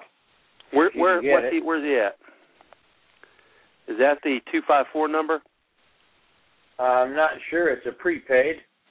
All right. Hold on just a second. I'm going to see if I fix this software issue out, because it was every time I tried to click on it, the page would actually jump away from my cursor. Okay, area code 254289. You're on there. Hello, Pizza Hut. Is this Pizza Hut Mumbai? That's it. Hey, what's going on there, Scout? Not much. How you doing? Oh, pretty good here. Well, sounds like you got a possessed computer there. I don't know what the deal is. Here was my quick fix on it. I didn't close it. I did function F5, and that restored it for my ability to click on it, because it was just jumping away from. I put the cursor on it, click on the icon, and the whole thing would jump away out, slip out from under my cursor. So, well, welcome to the show, Scuzzy. Hey, well, I felt like calling in here, and it sounded like you needed a break from talking there. Well, I got that one fixed, and I got. Let me see. I wanted to get. Okay, here we go. Area code 580. Just a second, because we're going to see if this is Chris. Is that you? Last time I checked. All right, good man. Well, God bless you. How's life treating you? Oh, great. We just finished up our, I guess, the last one for the year, being we're going to go ahead and opt to go up to Kansas and see Fred and try and get some knowledge off of him. But Badlands was Badlands, and everybody that missed out, I feel sorry for him, because it was the perfect weather to shoot 1,000 yards. We actually got to shoot an AQT, and two of our instructors recertified, being they've never shot KD. Full distance KD, they've always shot the AQT. So me and one of my proteges set up the range Sunday morning. By Sunday afternoon, we had confirmed riflemen at known distance, and they all got their come-ups. And, boy, it's just a wonderful thing to see our riflemen take an M14 and M1 Grand and any of those other center fires in the wind and watch it just bang away. Right. And Badlands is a great place for it. You can look, that whole area of Oklahoma, I'm not going to say it's beautiful, because it's kind of nondescript, but it's very deceiving, too, because you look out there and you say, oh, well, it's just a flat, barren landscape, and there's nothing out there. And the reality of it is you could put, even out there near the Badlands range there, you could put 2 divisions of armor out there, and you'd never see them. And that's what was so neat. That was what was so neat, is that we came in Thursday afternoon to set up, and we actually got to watch Copperhead and a lot of illumination go overhead that Fort Sill was firing. So it was kind of, we were doing our thing, and we were watching shells going across the mountain range. So, yeah. People had never seen that before. They were like, what is that? I was like, that's an artillery unit right there, and that's what they do, basic training all day long. So we were shooting, and we'd look over to the north, and you could see Copperhead rounds tracing through the cold air. Wow. Well, Badlands, pretty neat, but great place to shoot. If you guys get a chance, you should go out to Badlands here in Oklahoma. If you're anywhere near there, take one of your weekends and pencil it in for the Badlands shoot there in Oklahoma. It's a great range. Sheriff Bobby Whittington runs the place, and if you're not into tent camping, then he's got a great. I'd say it's great. It's like a bachelor pad hangout. He's redone it. He put in brand new windows. He put in another shower. We have facilities for the females now to where they're segregated. The big kitchen. He redid the actual meeting hall, so it's top notch. I mean, it's a great place to go. But the neat thing about it is we picked up Arcadia this spring, and Arcadia is another NRA pull target course to where we could run KD all the way out to 600 there. So there's like 3 different ranges that are coming online in 2011. A lot of our new Red Hats and a lot of our new ITTs have stepped up and really helped out with the paperwork aspect of it. So like Greg in Missouri was hoping that, Arkansas, Louisiana, Kansas, and Oklahoma will be able to pick up a little bit more, and it looks like that's what's going to happen. We've also come up with another idea as far as this winter seed's concerned. We don't necessarily have a lot of snow or bad weather. What we've decided is that when Gary England out of Oklahoma City says there's a possibility to snow, we're half tempted to go ahead and start a mini, publicize it on our own little boards, and bring all the people that want to shoot for that patch in the snow show up at that snowstorm. That'll actually show up usually around the end of January, 1st of February. So the first snowstorm that comes around, we got the patches, we got the targets, we're going to shoot in the snow. Well, perfect. You should be doing that. And listen, just like he said earlier, for any of the surrounding states and stuff, if you don't have a place where you can get your guys certified on actual distance, we'll put up I imagine we're going to be putting up a listing of all the actual distance locations, because what we're going to be heading to eventually is making sure that all of the instructors are qualified at actual distance, because that's what we used to do. That's what we used to be, was an actual distance organization. Now, don't anybody take off running screaming, because this isn't. I'm not making up any policy now or anything, and nobody's going to be doing this anytime in the immediate future. But I imagine at some point we're going to be moving to making sure that all of our instructors are certified, that they've fired to rifleman standards at the actual distance ranges. And there's no reason that you shouldn't have done that. So be looking around at actual distance ranges, places where you can get your certification, and work in that weekend.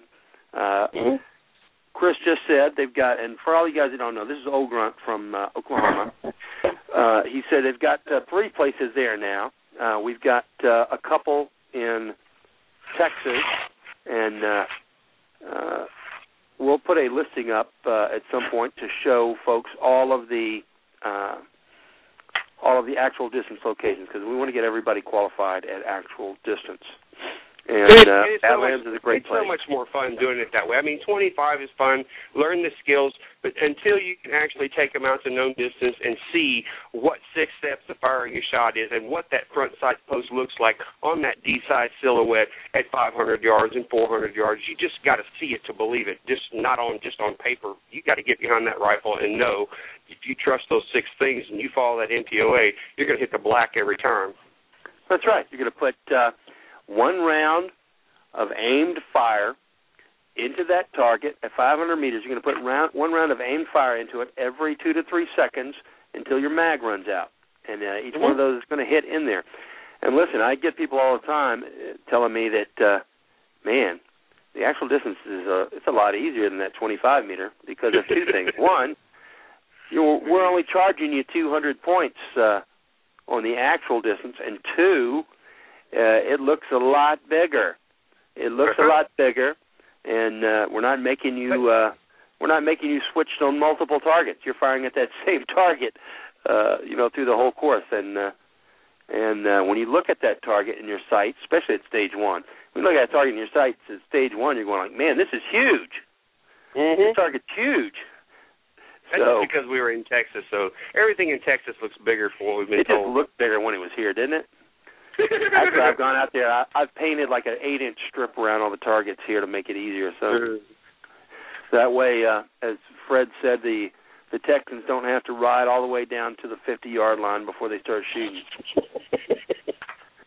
Well, you got anything else you got to put out? That's it. Other than the deer killing's going great, and all us riflemen up here are pretty much filling tags. Everybody's told me that's had a chance to go hunting. That guess what? Our skills work way out there. I was like, yeah, I know.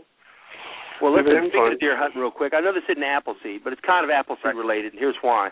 Because I was talking to RPD today, and we're talking about the Appleseed legal team.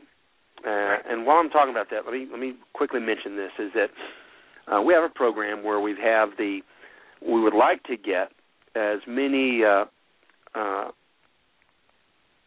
legal folks, as many attorneys involved as possible with the program, so that we can have folks that we can consult on questions, on legal questions and stuff like that. And if you know of somebody that's been shooting with your group in whatever state you're in, and they are an attorney at law, and they would like to help the Appleseed program with that, rather than to be an instructor, or even if they are an instructor, if they still want to add their services to the Appleseed legal team, then we would sure like their help. If you're a member of the program, you can just PM RPD on the forum. RPD is heading up the Appleseed legal team. If you PM RPD, then he can get you set up, and please do this as soon as possible if you can.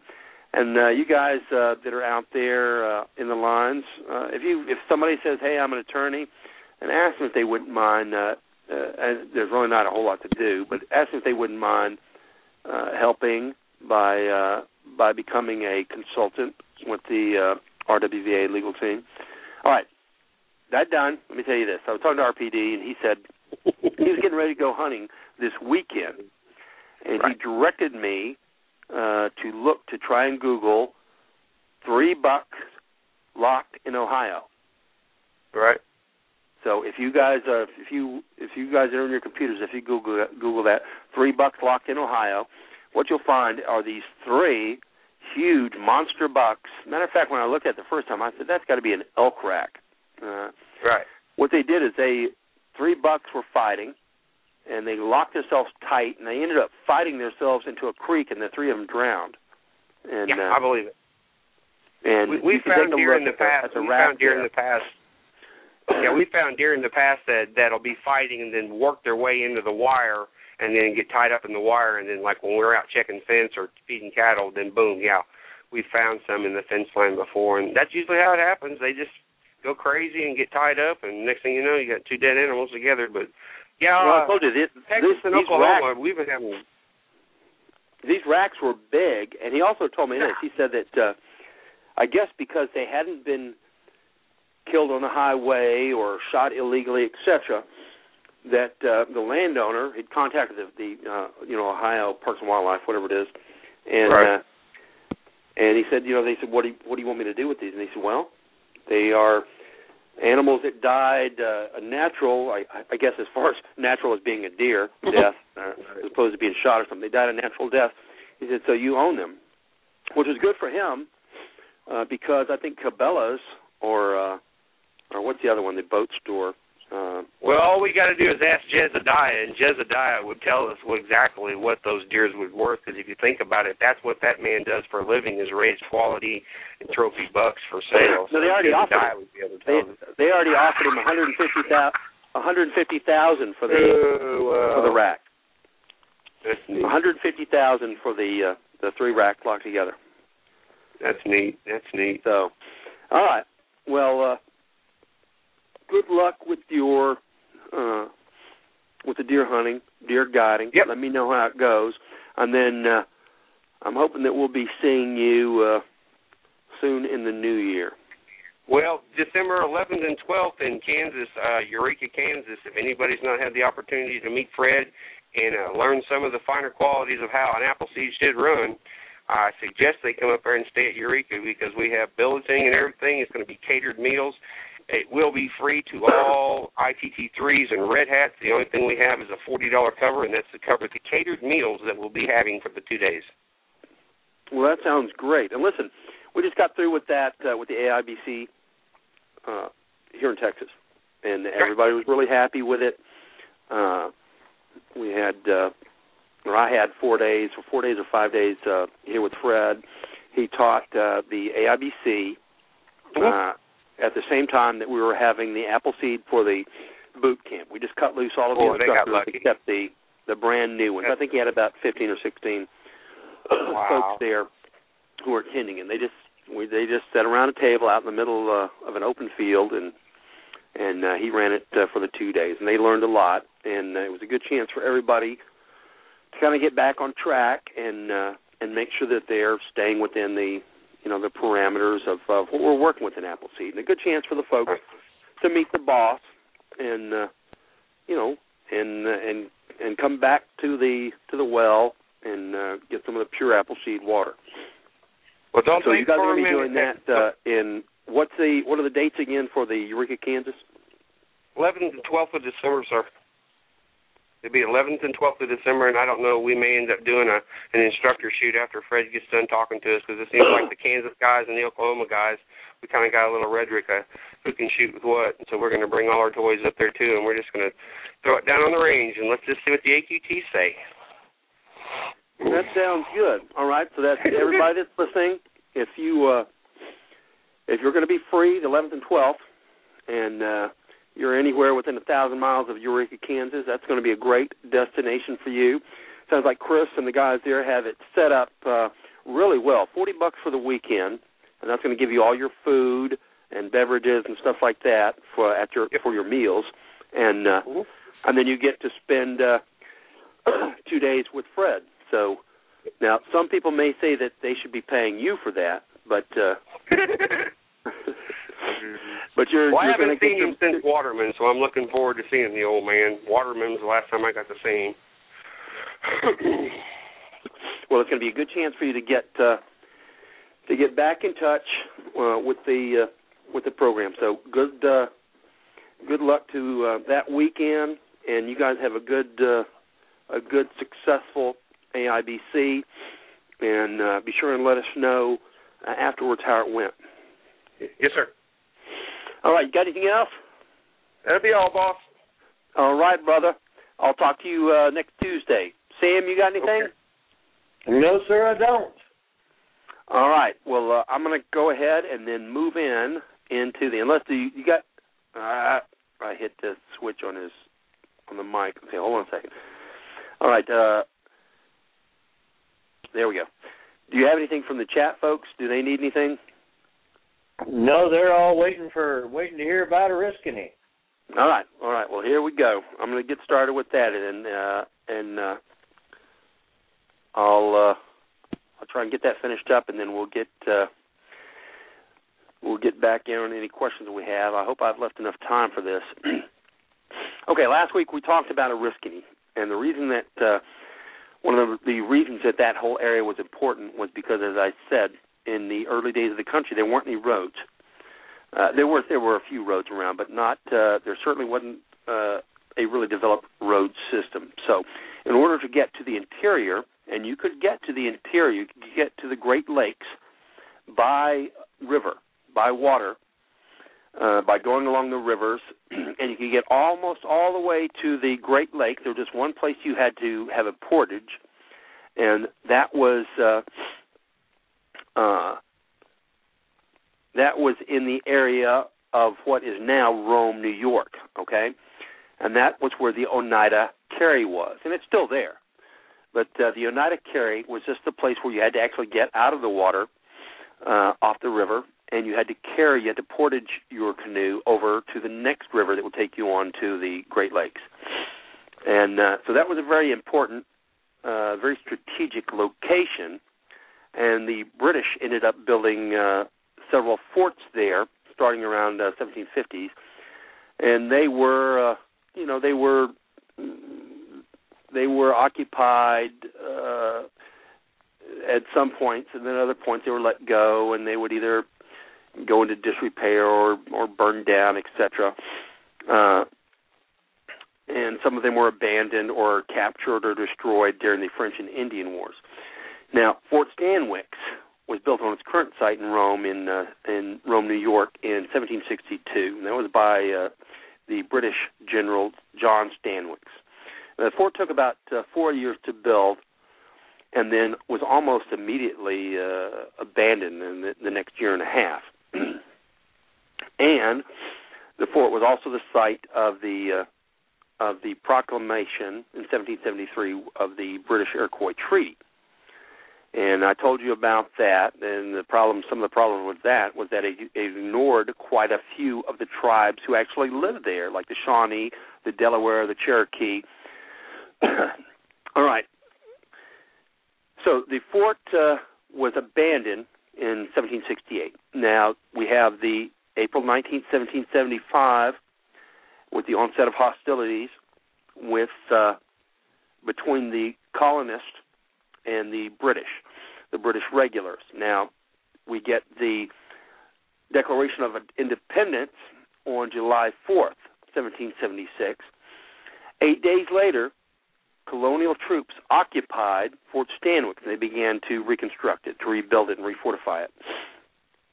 All right, now we have a major attack taking place in three prongs, coming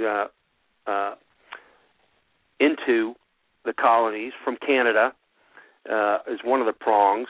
You have one of the prongs is coming from New York, heading to the north, and then there was another prong is coming.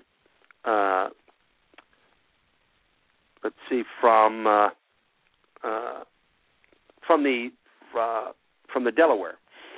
All right. So these three prongs are scheduled to come down and then meet and continue on. Now, Major Burgoyne, with his main force, was attacking south from Canada. He had another advance north from New York, and you had Colonel Barry St. Ledger, who's attacking down into the Mohawk Valley, also from Canada. Now, these folks, what they meant to do was to conquer the colonial forces at Stanwix on their way south as part of a larger plan to eventually take Albany and rout the colonial forces in New York. Now, when Ledger arrived at Stanwix, he began a siege of the fort. And the folks there, the fort had already been pretty much reconstituted by then. They had plenty of food, water, etc., so they were in a good position. Colonel Ledger didn't have enough men to take the fort by force, so he began a siege. Locally, there was a commander, General Herkimer, of the militia there. He heard about the forces who were marching on Stanwix, and he gathered up the Tri-County militia, a group of about 800-plus men. Now, as we talked of before, this wasn't a case of what people usually think. This wasn't guys in blue fighting the guys in red, professional soldiers. This was the militia, and this was actually one of the. This was a battle where there were no British regulars and there were no colonial troops. This was all a fight between neighbors, a fight between colonial loyalists and colonial militia. All right, now, Herkimer's force was going to march up to close to the fort, and the fort was going to fire a cannon 3 times. That was going to be the signal for Herkimer's force to begin its attack, because at the same time, the forces at Stanwix were going to sally forth from the fort to open up a path for Herkimer's forces to join them, and they would begin a combined attack on St. Ledger's forces. Herkimer got to the fort. He was waiting for the signal, but it didn't come. I don't know the reason why. It's very unclear as to why they didn't fire. They were supposed to fire the cannons at a predetermined time, and the attack would begin. Well, it didn't. So Herkimer wisely waited. During this waiting, people started to get antsy. They wanted to make the attack. They wanted to join in and battle these forces. And they began to question Herkimer's loyalty because he had a brother with the Loyalists. And they said, well, you don't want to attack because you got a brother with the Loyalists, so that's why you're not doing it. Unwisely, he got mad about this and ordered a premature attack. I mean, they were going to attack without the forces from Stanwix helping them. Now, Brant had a force, a large force of Loyalists and Indians. Joseph Brant. He had Sir John Johnson's Greens. That was a unit of the Loyalists. And he also had a large amount of Mohawks and Senecas. And they were waiting in an ambush there on the road which led to the fort. Now, Herkimer was angry at folks questioning his loyalty. He ordered them to begin marching to the fort, regardless of the fact that they were not that the other forces weren't sallying forth. They're marching along. It's hot. His men were parched. They get up to where the current where the Battle of Oriskany was fought. They get to this area, and there's a stream that's running in the valley there. His guys have been marching all day. They're hot. They know that the water is down there, and they take off down to the water, and they start plunging their heads into the water to get drinks. It's a very small stream, all right, because I told you I was standing in that stream a couple of years ago. Now, the Indians who are waiting in ambush, the Senecas and the Mohawks, have been told to wait until Herkimer's forces come completely within the ambush zone. All right, that way they could get the full force of all the folks who are waiting there to ambush them. But the Indians couldn't wait. They got excited about the men who were just within their reach, and they set off the ambush prematurely. Now, all of those guys who were kneeling in the river to get their drinks, dozens and dozens of them were hit. They went face down in the stream, and they bled out into the stream, filling the stream up with blood for miles. All right. I told you that I stood in the stream. I felt the hair on the back of my neck stand up. I was waiting to get to catch a round in my head from the walnut-sized musket, but luckily I didn't. Unluckily for Herkimer's men, they did. Now, Herkimer caught a round during the initial fighting. His men drug him up on top of the ravine there, placed him up against a tree, pulled out some tobacco, lit up a pipe, and started taking a smoke. His guys wanted him to take off. Now, these are the same guys who were saying, you're too scared to attack. Now that the attack is going, they're saying, we got to go, we got to run, we got to get out of here. And he said, no. This is where we fight. We fight here. While he was sitting beneath a tree, he started directing the battle. Now, this battle is known as one of the bloodiest of all the Revolutionary War battles, not because of the number of men killed, but because how the battle had been fought. Hand to hand, no quarter asked, no quarter given. It was a dirty, nasty battle to the death. And the number of killed to wounded ratio, it shows that. According to records, which have a pretty good variety, and they were between 190 and 220 killed, with only 40 or so wounded. All right? The ratio is normally about 1 killed for every 7 or 8 wounded. So that tells you right then and there that this was a very different kind of battle. Also, the guys that were fighting, the men fighting for the British, and the folks fighting for the colonials had been neighbors. They were neighbors, and this was a chance for them to settle old scores that maybe had been brewing for years. You know, the worst fighting, when you go to a modern crime scene today, and they'll tell you the bloodiest crime scenes are the ones when one family member goes after another, and that's what was happening in this battle. Not only that,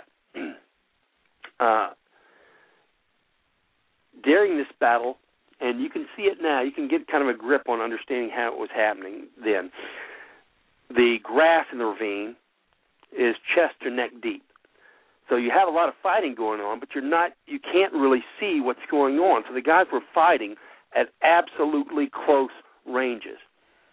So what would be happening is the guys would be sitting there waiting, and 2 feet away from them would be one of the enemy Indians. And say one of the guys would fire, he'd take a shot at somebody he saw. As soon as he shot, the guy that was standing a few feet from him would raise up out of the grass, come over, and plant a tomahawk in his head and a knife in his chest. And that would be the end of that person. The Indians had actually been told not to use their muskets. They were supposed to use their knives and their hatchets in this fight, and that's what they did. So during a lull in the battle, now this is going on really fast. It's bloody. It's pretty horrific. The guys are being killed at a horrific rate. But just like anything else, I don't care how much you want to kill 100 people, you're probably only going to be able to kill 25 or so before you got to take a break, right, and catch your breath. That's what happened here. There was a lull in the fighting. While there was a lull, Herkimer ordered his men to pair up and fight in teams, all right? Now, this was absolutely a really good strategy because the two guys fighting together, you'd have one guy who was designated as a marksman. He would take a shot. When he would see an enemy, he would take a shot at that guy. Now, the enemy Indians who were lurking close by, as soon as they heard that round fire, they would pop up to come in and kill him. When they did, the second guy would be sitting there waiting. Bang, he would take that guy out. All right? While he's doing that, the first guy's loading up again. All right? And that's how they started firing. That's how they started fighting the rest of the day. And that put a big dent in the tactics of the Senecas and the Mohawks, and eventually kind of evened up the odds on the battlefield. Now, right about the same time, right after the lull in the battle, there was a unit of loyalists. Remember I told you about the John Johnson's Greens? All right? They actually had red coats on, but inside of the red coats there was a green lining. What they decided to do, they said, we'll take the red coats off, we'll turn them inside out, and then we'll act like we're their relief guys and we're coming to help them from the fort. And so these guys start coming out, and they're actually being welcomed. But right before they get into firing and fighting distance, one of Herkimer's officers, and I've also read that the daughter of one of the 60 Oneidas that was with him, he had his family with him there. There was a daughter, some babies, and stuff like that. The daughter and another officer recognized some of the loyalists who were riding toward them. They sounded the alarm. So when this unit eventually charged, they charged within seconds of this, the guys were ready for them. The Herkimer's militia, the colonial troops were ready for them, and they were slaying them left and right and actually sent them running because they were counting on surprise to get within the enemy lines, and that no longer happened. So they took a heavy beating and actually got routed. The chief of the Oneidas, who'd come with Herkimer's forces, he'd actually brought along, as I said earlier, he brought along his 15-year-old daughter with him, and they were there with Herkimer when the Loyalists attacked. And she actually fired off her rifle, her musket, at Sir John Johnson's Greens and went after them with her tomahawk, screaming the tribe's battle cry, and actually sunk the tomahawk into one of the guys. The battle eventually ended after about 3 hours. The British prevented General Herkimer and his men from reinforcing Fort Stanwix, but Herkimer's forces held the field. Now, this could hardly be called a victory for the British or for the colonists. It was just a big group of guys who tore into each other and killed a lot of each other. Now, while the Battle of Oriskany was being fought, the men from Fort Stanwix, the guys that were supposed to come out on to sally forth and meet up with Herkimer's men, I guess they heard the battle going on. They eventually sallied forth, but instead of coming out to help, And while this sounds kind of bad, it was actually probably a pretty good help. When they came out of Fort Stanwix during the battle, they went to the Indians' camps, and they raided the Indians' camps that were unguarded. They took everything out of the camps, all the food, all of the personal possessions, etc., and then they burned the camp to the ground. Now, this is important for a couple of reasons. The Indians, all of these Indians, and there was almost 1,000 of them, they'd been told that they were going to get a lot of easy scalps, and they were going to get a whole lot of battlefield plunder that they were going to get from the fort. Instead, they didn't get a beating, but they lost a large group of their warriors during this battle, especially during the second phase when I told you that Herkimer's men were fighting in pairs. They lost a lot of their warriors. And on top of that, not only did they not get scalps and booty, at least not the amount they were told, they lost all of the possessions that they had brought with them when their camp was raided. Now, with no camp or food or clothes left, the Indians, they weren't fighting the colonists for ideological reasons other than they wanted to stop their westward expansion. They were actually very disheartened by this, and they gathered up what was left of their gear, and they said, "That's it, we're done," and they left. Herkimer's forces gathered up their wounded, and what dead could be carried and went home also. Now, some estimates have put the dead and wounded as high as 650 men out of the 800-plus men who fought that day.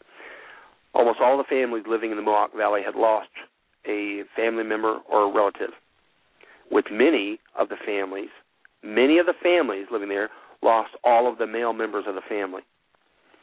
We're talking about hundreds and hundreds of families who had lost some, if not all, of the men in their families.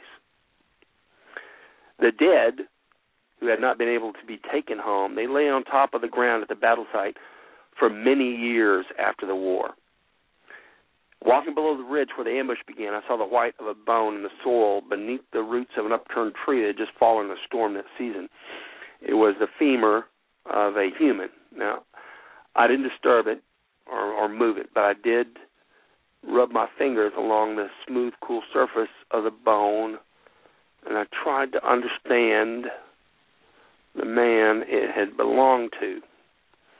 While I was in the ravine at the ambush site, it was easy to Monday morning quarterback the game. You know, if the forces under Herkimer in the rear, who had not been engaged in the initial ambush, if they had detached and moved to the east and then south, moving around and flanking, attacking the flanks of Brandt's forces, they could have driven them into the ravine and fired into them from the high ground, turning tables on them as what had been done to them. The force in the ravine, who were down at the stream, they could have held them by the nose while the maneuvering elements flanked and drove them. But the militia were farmers and craftsmen. They weren't soldiers. They were neighbors fighting neighbors. In addition to this, the forces that were most ably going to effect this maneuver were commanded by Colonel Visser and Lieutenant Colonel Volker Veeder. When the ambush was sprung, they actually took their men and ran away as fast as they could, trying to get out of the fight and make their way back to Fort Dayton for safety. These were some of the same men who had just accused Herkimer of cowardice because Herkimer wanted to wait for the signal. But their tactics were not successful because as the unit was running away, they were pursued. And as they were running, they were killed as they were running. Because when you're running, you can't fight back. And the guys that were chasing you can shoot at you and kill you at will. Vischer and Volkert were later charged with cowardice and put on trial, but nothing ever came of it. Herkimer was taken home where his wound was treated, but it became infected, and they amputated the leg, but then he died a couple of days later from the blood loss as the bleeding couldn't be stopped. Now, this was very important because the Battle of Oriskany is believed to be the first time the Stars and Stripes ever flew in battle. The battle was also the turning point in the war, with a failed attack on Stanwix setting in motion the failed attacks at Bennington and finally Saratoga. where Burgoyne was forced to surrender. All right. Well, I hope you enjoyed this. If you want to find out more about this, I encourage you to read more. If you want to read this story, it's posted under the Ghost of New York in general discussion on the forum. All right. We're coming to the end of our Tuesday night. I look forward to hearing from you guys, and I hope that we see you again this next Tuesday. All right, good night, everybody. Sam, good night to you. Thank you once again for your help. Thank you for the opportunity, Scout. And we'll see you guys next Tuesday, same time, same place. God bless you all, and I'll see you on the trail. Good night. Good night, everyone.